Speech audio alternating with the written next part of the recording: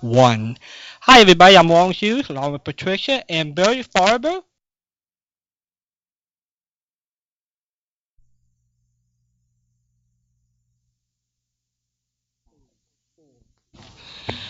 Five, four, three, two, one.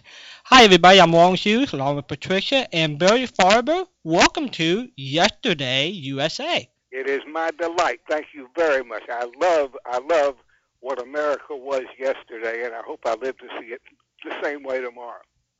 Mr. Farber, you are just delightful. I put together a compilation, about 6 or 7 sentences here. It's very difficult to get your entire life in 7 sentences. I think I would need 7 volumes. But I'd like to run through them to make sure that our listeners understand who you are and what we are going to be talking about. First, I love the round sounds of North Carolina. We have not had that in my ears since I left New York, and that is just terrific. On my list, and please help me know if I've got this correct. Okay. You are syndicated talk show host today with Right. Talk Radio Network. Your show is Insights with Barry Farber on Saturdays. I got that right? That's right. Okay. Profile, just a little bit of background. In the 1950s, you were an international reporter, and you covered things like the Cuban Revolution. I mean, this was not, you didn't sit in the coffee shop over Exactly. in Paris. You were really in the trenches. In 1960, you were probably considered the pioneer, although I know there were others along with you, but the pioneer in 1960 when you launched your first show, Barry Farber's Open Mic. And what's striking, at least as striking, is that it was on WINS in New York, which was a rock and roll station. There's a reason for that, and I'll be happy to explain it if you should want to hear it. I am going to ask you to do that in just a minute. That would be fabulous, because a couple of the questions I have deal with how did you do this, and my gosh, with that kind of a lineup in a station. In 1990, according to what I came up with, you went national with your show, and with a couple of others founded a talk radio network called Daynet, which That's right. actually, that became, if I'm correct, that became the launch pad for independent talk radio syndication. So you are one of the fathers of syndication in this genre, correct? Well, you put it in such glowing terms, I'm not going to fight you. Well, you deserve the glowing terms. I'm almost finished here. In 1991, you were named Talk Show Host of the Year by the National Association of Radio Talk Show Hosts. Number 9 on the list of all-time talk show hosts. You're a linguist. I think you will blow people away when we talk about 26 languages that you speak and are quite comfortable with. And there are some on your list from locations that people probably don't know where they are on a map. Truly, we're talking Russian, Bengali, Chinese, Indonesian, Danish, Dutch, Finnish, Bulgarian, Korean, and that's just part of the list. It's staggering. Author? How to learn any language, that sounds reasonable. Making people talk sounds reasonable. This one, I think, should be required reading throughout the United States. How to Conceal Stupidity. Just love it. And one that probably has a little bit more serious spin, How Not to Make the Same Mistake Once. Wow. Well, you've destroyed my Air Force on the ground. I just want to keep listening. Well, you are, I'll tell you what, I knew a little bit about you because of my time with radio, listening as a listener in New York. So, and some of this really surprised me. The political contender, I was not surprised. I did remember that you had a run for United States Congress and also mayor of New York City. And if my memory serves correctly, your posture on that was not so much to run for a win, but to run because people deserved to know what the other side. Well, I had the see in New York City, all over New York State, there are 4 major parties. Now, I don't know any other state that can say that. We have the Republican, the Democratic, and we also have the Liberal and the Conservative. I had the Conservative Party nomination, and no, there was a chance to win. It was remote, but if I had captured the Republican nomination, which we ran for and failed to get, and if the Democrats had lived true to their form and nominated the leftmost candidate, which at that time was Bella Abzug, then I could have won. Remarkable. I had forgotten that there were 4 parties up there, which really created quite a split with the votes. Now you were still doing, at the same time you were campaigning, you were continuing your radio life among other things. But I'd like to start with the WINS program, Barry Farber's Open Mic. Tell me how that came about. What kind of resistance did you meet with? How were you confident? What made you confident that this could work? Well, I would like to say WINS, you're quite right, was not just a rock and roll station. It was the #1 station in New York, maybe the #1 station in America, with its 24-hour-a-day rock and roll format. Now, I would love to tell you that the executives got together and said, look, we're a rock and roll station, but this guy Farber does such a great talk show, we've got to make room for him. No, that was not the reason they gave me a show. There was something very big called the payola scandals in the late 1950s and in the year 1960. It turned out that the record companies were paying disc jockeys money, drugs, and sex, not necessarily in that order, to play certain songs. Well, the FCC had never asserted itself before. As you know, every radio station, in filing for its license, has to promise what it's going to do if the government gives it the precious privilege to use the public air. And they all read like holy books. Oh, give us a license. We're going to have 21% educational, 18% public affair. You understand what I mean? Yes.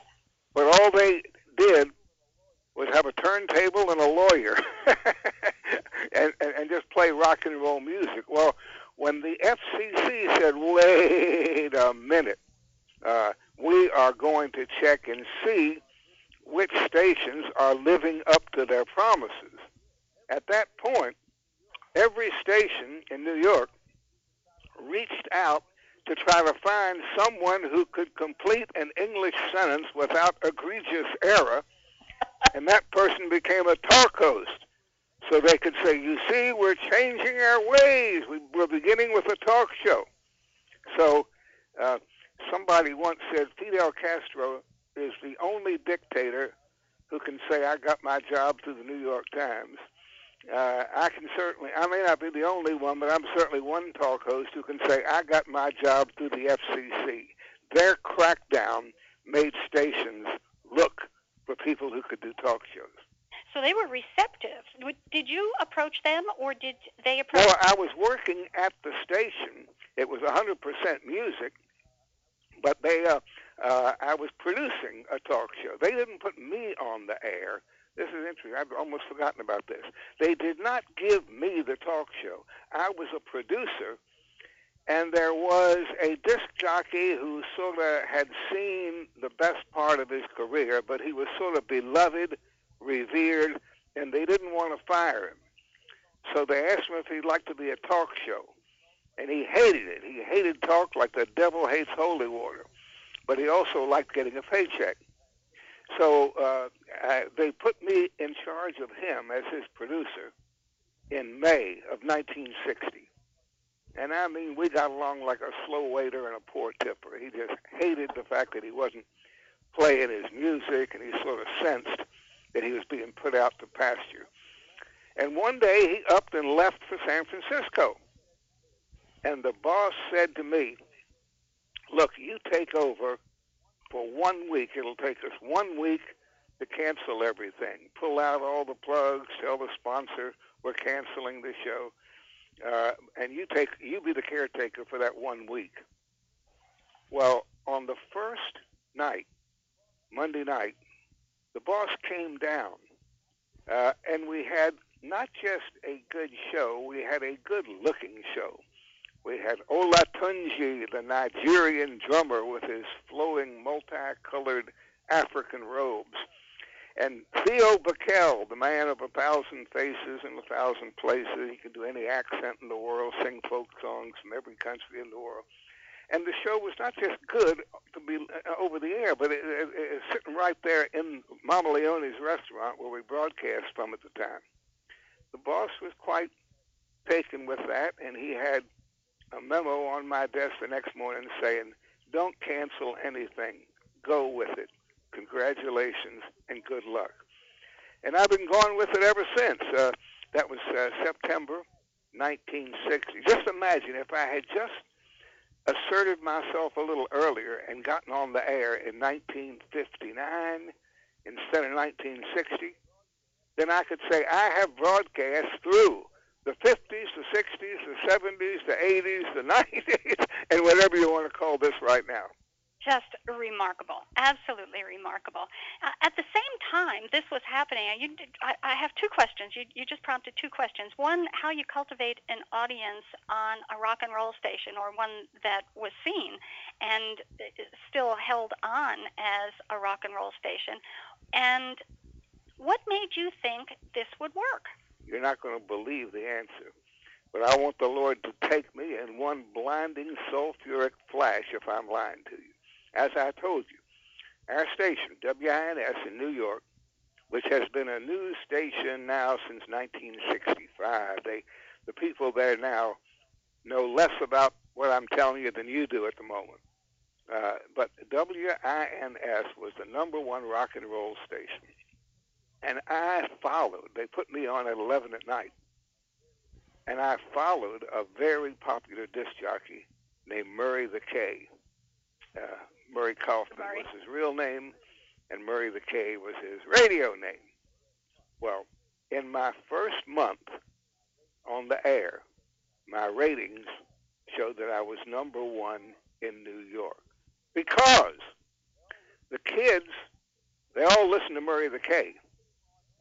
And when I came on afterwards, before they caught on to the fact that I wasn't going to play any music, they couldn't turn me off fast enough to keep me from being number one. Do you understand what I mean? Mm-hmm. So it was 100% lead-in. I was not number one at all, but Murray the K's lead-in made me look like number one. And meanwhile, there was a real traditional, very serious talk station in town, WOR. And they saw, hey, this kid is number one, and he's not even on a talk station. Maybe we ought to bring him over, and they brought me over in 1962. So that's how I made my accommodation with the rock. Churchill once said, I got more out of alcohol than alcohol ever got out of me. Well, I got more out of rock and roll than rock and roll ever got out of me. That is terrific. Now, you talked a little bit about payola. That even spilled over into television. Dick Clark was pulled into that milieu. It was really a mess, and the entire industry was shot all over the place. So there were pieces to pick up, and you were available to glue some of them together. But still, within the industry, this was new. I mean, you were, with a couple of others, you were the foundation for today's talk show radio. Well, I'll take about half of that compliment and leave the rest on the counter out of sheer honesty. You see, the fact of the matter is, there were two giants who were already on the air. Tex McCrary, who was my first boss in broadcasting, and Barry Gray. It is just, the history of this is so interesting. In those days, radio didn't really interview. Radio congratulated. The toughest question ever asked was, tell me about your next movie, baby. Barry Gray got into a fight with the most powerful person in the American media at that time. Nobody wanted to cross swords with the great Walter Winchell. But Barry Gray stuck up for Josephine Baker, who was an African-American woman singer who had sort of lived out her career in exile in Paris. And she came back to America, and at the Stork Club, she was snubbed one night, the story goes. They didn't bring her what she wanted. When they brought it was cold. They didn't apologize. And she complained on the Barry Gray show. Well, Walter Winchell went to the Stork Club. It was the one place in New York where celebrities went. Number one, El Morocco was a distant second. Stork Club was it. And Sherman Billingsley was the owner of the Stork Club, and he and Walter Winchell were intertwined like two long-lost lizards. And Walter Winchell sprang the length of his chain and sank his fangs into Barry Gray because Barry Gray stuck up for Josephine Baker and criticized the behavior of the restaurant staff and therefore criticized the owner. Well, Barry Gray put out an appeal to the public to support Josephine Baker, demand that she get an apology. And Walter Winchell put out a memo to every single celebrity, every publicity agent in New York, and New York was about 100% of the action then, and said, anybody who appears on the Barry Gray show will never have his name in my column again.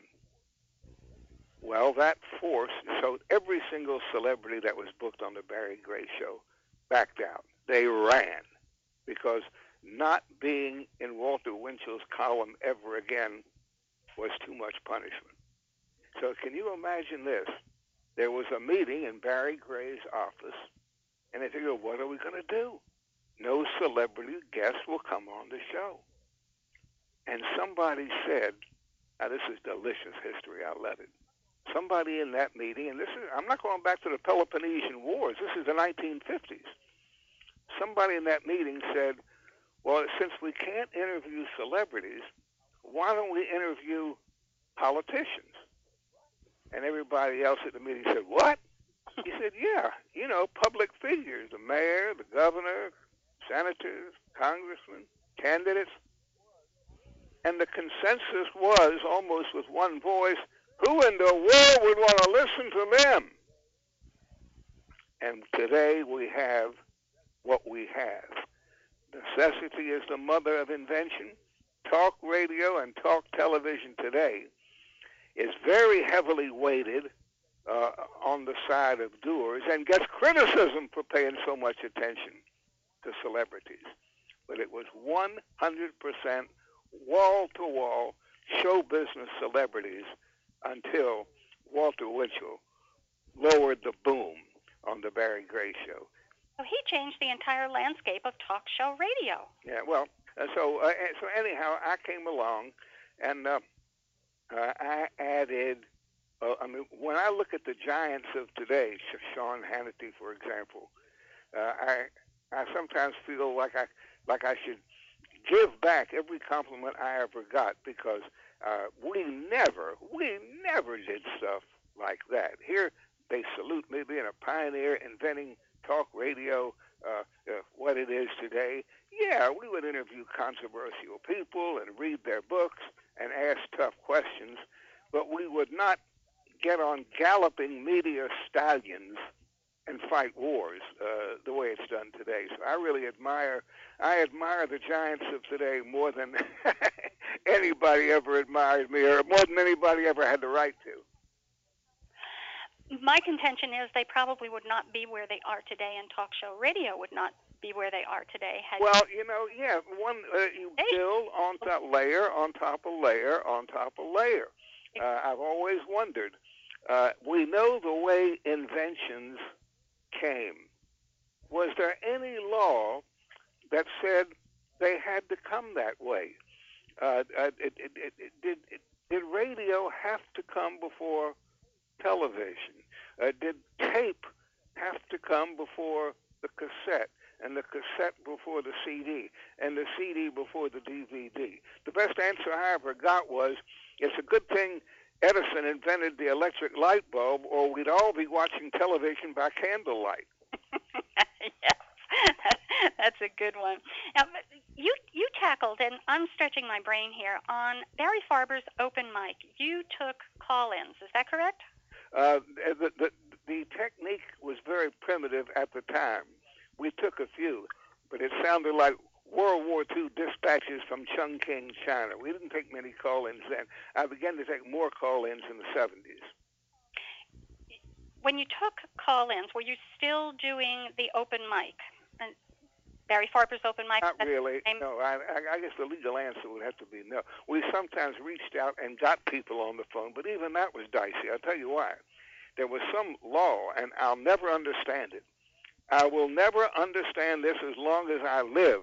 There was a law that said if you are talking on the telephone, on the air, there must be a beep every 30 seconds. As a matter of fact, we called them beeper interviews. And if you were to wake me up in the middle of the night, if somebody were to wake me up tomorrow morning and say, Barry, what did you do yesterday? I'd say, well, I had a beeper telephone. I'd still call it that from the old days. And the beeps every 30 seconds drove you crazy. Why? I mean, I understand the purpose of a seatbelt. I understand the purpose of not being allowed to drink when you drive. I will not, in my lifetime, understand why there had to be a beep every 30 seconds.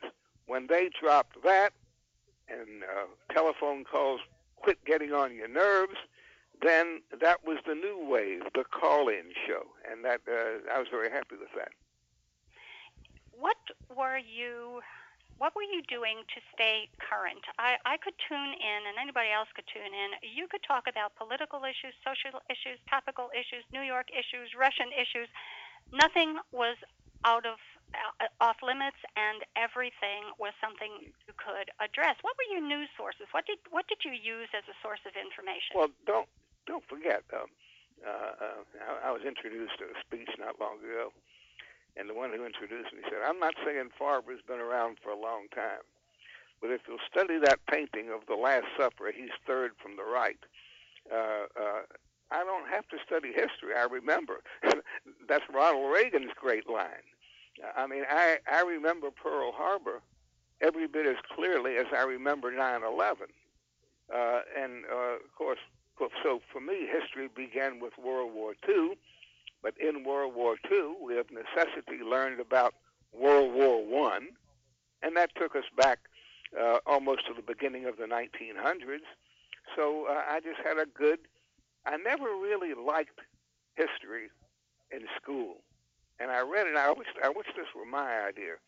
I think I would have liked history a lot better if they had taught it backwards. If instead of going back to Benjamin Harrison and Millard Fillmore, when I grew up, Roosevelt was president. He was the only president we knew. He was the only president I knew until he died when I was 15. Because, before, when I was born, he wasn't president, but he became president. He was elected president when I was 2. As a matter of fact, President Roosevelt was such a figure. A sixth grader of that period was heard telling his parents, Mommy, can I have dinner early tonight because the teacher wants us to turn on the radio at 7 o'clock because the President is going to speak. So anyhow, if they taught us history backwards, who was before Roosevelt? Herbert Hoover. Wow, okay. And before Hoover, well, his name was Calvin Coolidge. I think I would have been more interested because you go from what you can identify to what you've sort of heard of, and then your appetite is whetted for what came right before that. But when they start with John Adams and Thomas Jefferson, it's like you're on a different planet. Did you bring that approach to talk radio when you were talking with people about a current event? Did you take them from today and work backwards? I tried to, yeah. Good point. I always tried to. As a matter of fact, I love it when some of the giants of today confess that they took me literally when they were listening at the age of 10, under the covers, illicitly with a transistor. and I'd be talking about, for example, communist Albania. And I would say, now, in Albania, I'd say, now, come on now, this is not just entertainment, this is education. Get a map, get a globe. Sean Hannity tells his audience he would actually tiptoe out of bed and get a map and get a globe. And I like to think that helped him become where he is today. Yeah, sure. I would, first of all, I would try to stay away from subjects that were plain old boring. I never looked at it like a history professor and said, what do they need to know tonight? It was always based on the headlines of today and what in the past can reflect on those headlines and make them more meaningful. Remarkable. When did you move to WMCA? After my unsuccessful run for mayor in 1977. 1977. I have a note in front of me that says, from the time you walked into that station and set up your show Monday through Friday, the ratings went up 50%. Is that correct? Something like that. You know a little bit better than I, because it was a serious talk station. On WINS, I was lucky. I had that strong lead-in from a rock and roll giant before me. When I got to WOR, and then later the WMCA, those were serious talk stations trying to build an audience. And when you got the whole station pulling with you, it's easy to, it's a little easier to pull good ratings. What was going on in the 1960s and 1970s that made the listening audience open and receptive to talk radio? I like to think it was that at that time, considering what's going on today, a war, two wars, and an overriding war on terror, and a terrifying attack against the American homeland. In those days, we had the Cold War. I clearly remember the pinnacle day of peak tension of the Cuban Missile Crisis. It was the first day in American history when wives called their husbands downtown in the office and said, come home early, come home now. They feared a nuclear attack on New York and Washington. So just because it was before 9/11 does not mean nothing was going on. We had a very formidable adversary, the Soviet Union. And although there were people, I forget what we called them at the time. Did we call them liberals? I don't know. But there were people who were very skeptical when we pointed to the aggressive nature and the aggressive appetites of the Soviet Union. They would say, now you're a red baiter, you're a warmonger. And I'd say, come on, man. Wherever the Americans went in World War II, we liberated. We set up democracies. We liberated Norway, Denmark, Holland, Belgium, France, Yugoslavia, Greece. We even liberated the number one enemy, Germany, for crying out loud. Japan, we gave them democracies. Wherever the Soviet Union forces conquered, they set up one-party communist puppet states. Hungary, Bulgaria, Romania, Czechoslovakia, Albania. So we had a lot of difficulty with Americans who just said, oh, come on, get off it, don't be a red baiter, you're a Joe McCarthyite kind of thing. We were very fortunate. To this day, we have no idea how fortunate we were that the Soviet Union imploded. It just imploded. It always was a consumer fraud. Mm-hmm. And too many of its people just began to learn too much about the outside world. And it came apart like an Alka-Seltzer tablet under Niagara Falls. I beg your pardon for tripping into you. If I'm hearing you correctly, you're telling me that current international and national affairs prompted an additional interest in people who wanted to know what was going on, and you offered another source of information. Oh, sure. During World War II, there was no difficulty getting people listening to newscasts. Their husbands, their brothers, their sons were over there. We had very few women fighters at the time, so we don't say our fighting men and women about World War II the way we do today. But during the Cold War, you asked what developed the listeners' interest in talk radio. There was a Cold War.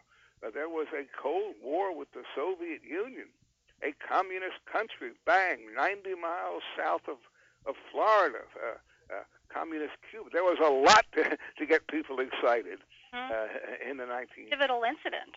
That was pivotal to the genre that you were introducing and that you were developing with others. That was pivotal. Yeah, sure. Well, we didn't talk about the Cold War every night, but somebody who could take an interview with an author writing, I'm not saying about a serious subject, but writing seriously about a subject. Could be the Bermuda Triangle, could be the abominable snowman. That goes together with somebody who's going to say, hey, what is the Soviet Union up to now? You're interested in A, you're likely going to be interested in C, and F, and clear through the talk alphabet. Mm-hmm. So you went right for, you connected the dots. New York City was, and probably still is, I haven't been there for so long, New York City was the epicenter for acid tests. Whatever was going to be tested and whatever was going to be trendy before California came in, it happened in New York. When did the rest of the country begin to cultivate a love for talk radio? When did it catch on with the rest of the country? Well, that's a very, very good question, because I remember the wise men who turned out to be the wise guys saying, well, a show like that might work in New York, but nowhere else. The people out there in flyover country, the people in Yadkinville, North Carolina, the people in Gaffney, South Carolina, the people in Valdosta, Georgia, it'll never sell there. But, not everything deteriorates. Some things get better. The awareness of the world got better. More people began to care more and more. So all of a sudden, guess what? People out there, if the talk show is a good one, if the talk show strikes the right chords, if it doesn't strike the right chords, you see, people say that talk show hosts are not elected. Talk show hosts are appointed. That's a lie. Talk show hosts are elected. The only thing is every day is election day. Now, if you lose your election as a talk host, you may not learn it Tuesday night or early Wednesday morning. It may take a month. It may take a couple months. You may even last as long as a year as a loser. But if you're a loser, you're going to lose. But if you're a winner, you're eventually going to get those parts of the country that, as a matter of fact, you're bringing back some very precious memories. I'd forgotten there was a time when they said talk radio will only work in the big cities and not all the big cities. And you proved them wrong, and others proved them wrong. Hooray. I love it. Tell me how your audience, now you are catering to still a sophisticated audience, people who are current event oriented. How does your audience profile today differ with the ones that were happening in the early 60s up to about 1970? I really have no way to answer that question knowingly or honestly. All I can tell you is I treasure the letters from 10-year-olds. 10-year-olds, those who aren't supposed to be part of the talk radio universe at all. I don't notice any difference, men and women, elderly versus middle age. I think we probably have more people over 45 than under 45. But I would hate to put my hand on a Bible and testify before any advertising jury because I just don't know. Some people quote figures and they rattle them off and they sound like they know. I don't know. That's about as honest an answer as I have ever heard. Truly, I mean, when somebody says, I don't know, how refreshing that is. Oh, well, stick with me, baby. I'll refresh you a lot. There's a lot I don't know. Too funny. Tell me the one thing that surprised you most between 1960 and today. Oh, wow. You mean in the world? No, and I should have clarified that. You may choose in the world. I am hopeful that you will tell me one thing that surprised you during the evolution of talk radio. All right, I'll tell you the most surprising thing I learned in talk radio first. Okay, I learned that manner is more important than meaning. I couldn't believe it. I honest to God believe that if I had Adolf Hitler on one microphone and Winston Churchill on the other, and if Churchill were rude, interruptive, insulting, obnoxious, listeners, including Jewish listeners, would call up and say, "Who's that nasty Englishman who won't let that poor German speak?" So I learned how important manner is. Another thing I learned, and every one of you is going to learn this, when somebody says, "Hey, I heard you Friday night. Wow, it was a great show," never say, "Oh, well, I did 3 separate things. Which one did you like?" Stay away from there. They don't know. They never know. They don't remember. All they remember is all they have to remember. They remember deriving a pleasantness, a good feeling from the show they listen to. You filled a need and educated them along the way. Right. Now, as for the biggest surprise in the world, it's the way the world, I'm going to join the late David Brinkley. And this, in quoting him, I'm giving you my own thoughts and the thoughts of everybody else who's honest and a little bit older.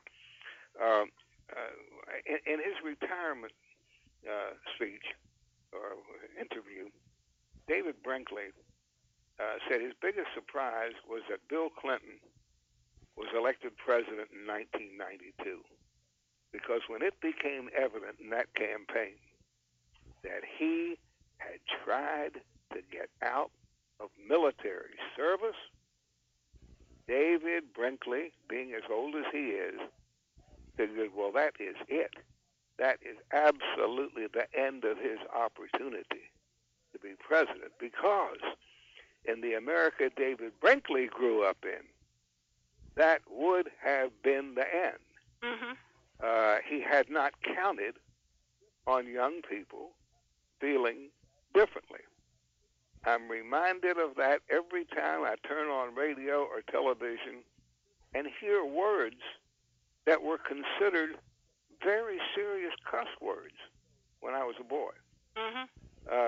So, I mean, there are a lot of, I don't know if it's true or not, but somebody once told me that the suicide rate, you're probably too young to remember, once upon a time, the American cars, and forget all others, no foreign car could compete with any American car. Even overseas, everybody loved all American cars. They led the pack, believe it or not. There was a time. I was alive then. And every American car changed its design every year. And suicide rates went down markedly about 3 weeks before the new cars came out, because even depressed people wanted to stick around long enough to see what the new model Plymouth would look like, what the new model Buick would look like. You understand? I'm not even going to ask you how and why you came to that piece of information. No, I'll tell you what, because I'm constantly surprised at things that really shouldn't be surprising. Now, once upon a time, in 1950, in June, North Korea attacked South Korea. American might, inserted immediately by President Harry Truman, saved South Korea. South Korea is today a prosperous, industrial Asian democracy. North Korea is as close as you can get to hell on earth. 2 million people starved to death. Do you know that the people of South Korea, particularly the young, want us out? They don't want to annoy North Korea. They consider us a bigger threat than this communist neighbor to their immediate north that destroyed their country, slaughtered millions of them as recently as 1950? Now, why is that? You're giving me a couple of examples of why I'm on the listener side, why I think you, of all people, have been so sustaining and enduring in talk radio, is that you can give us pieces of information that we will not hear elsewhere. Oh. You will give us opinions that are rooted in education and honest to goodness awareness of what is going on and the implications of these pieces of information. And I think what you just gave us was a couple of examples of that, and I am so grateful to you for having. I'm going to pretend my line went dead. I can't go uphill from there. I beg your pardon? I'm going to pretend my line went dead here because I can't go uphill from where you got me. I cannot improve on that, ever. You are the nicest thing you could possibly say, and I thank you. Well, it's our pleasure out here because you have given us so many gifts over the years. Tell me about your schedule today. What is a typical work week? Tell people about the stations. How many stations are carrying your show now? About 50. 50 stations, and this is nationwide. On the Talk Radio Network. On the ERN. I write a column for Newsmax.com, and I'm always working on new language products. You know, how to learn the Russian alphabet in 20 minutes. Can I do that? How to learn Chinese quickly and easily, and I'm always working on stuff like that. So I have a full day. I'd rather burn out than rust out. That is incredible. Now, your show is on Saturday afternoons. They're going to have to check their station listings to make sure that they... Well, you can go online, www.talkradionetwork.com. And I saw that your schedule was up there. How do we go about getting your broadcast on our local stations here? You are not local radios. No, look. So upset when I went out and said, "You mean to tell me he's still got shows there and we don't have?" Let me tell you one of my good things. I'm thinking now of the newspaper of my hometown in North Carolina, and occasionally they would run a picture of a couple celebrating their 60th wedding anniversary in their 80s, and the paper would actually say they've been married 62 years and never had a quarrel. And I'd look at them and I'd say, no wonder, they look like two rutabagas growing side by side. They don't know enough to quarrel. I don't know how I can live up to any of the things you're saying, but I really would love for you to understand one of my good things here. I'm not saying I never had a quarrel. I'm saying I've been on the air, wait a minute, this year is 47 years. Let's see, 1960, yeah. This is my 47th year on the air. And I have never asked anybody, hey, call the station and tell them you want my show. Or call the station manager or the program director, call the station owner and say, hey, that Farber is great. I have never primed the pump. And I will do it myself. I sort of get credit for that. People know that you're a square dealer after enough decades of dealing squarely. Now, if somebody calls me and says, Barry, I am going to call the state, who should I ask for? If I happen to know the name of the program director, I'll tell him. But I don't know who might be prompted to try to get my show on a local station. So Like the Dutch underground in World War II. You're on your own. Good luck, and thanks for thinking that way. You are too much. I have overstayed my welcome here. We were going to limit this to half an hour, and we're already up to 45 minutes. I want to close, if with your permission. There is an opening line on your bio sheet up on talkradionetwork.com. And the first sentence is, as smooth and civilized as Jack Daniel's whiskey. Yeah, I didn't Just write. as much kick. I didn't write that. Some publicist at the network wrote that. Now, I didn't want to go in and, show them where the bear sat in the buckwheat. I don't want to be identified with alcohol. I didn't find it. I don't think any young person is going to be tempted to try whiskey because of that line. I don't think any borderline alcoholic is going to plunge into deep alcoholism because of that line. So I just let it go. It's a fabulous metaphor that most people can tap into when we're talking as smooth and civilized as Jack Daniel's whiskey, and with just as much. Wow. Hey, thank you very, very much. By the way, I wouldn't want anybody to think that I frowned at you and said, "Hey, I'll do it for a half hour and that's all." That you're No. We promised that we would try to work in all of this within a 30-minute time frame, and you have been most gracious in going over with us, and I really do appreciate that. Well, thank you very, very much. You give me a big lift, and good luck to you all in what you're doing on the air, because you represent a high spot.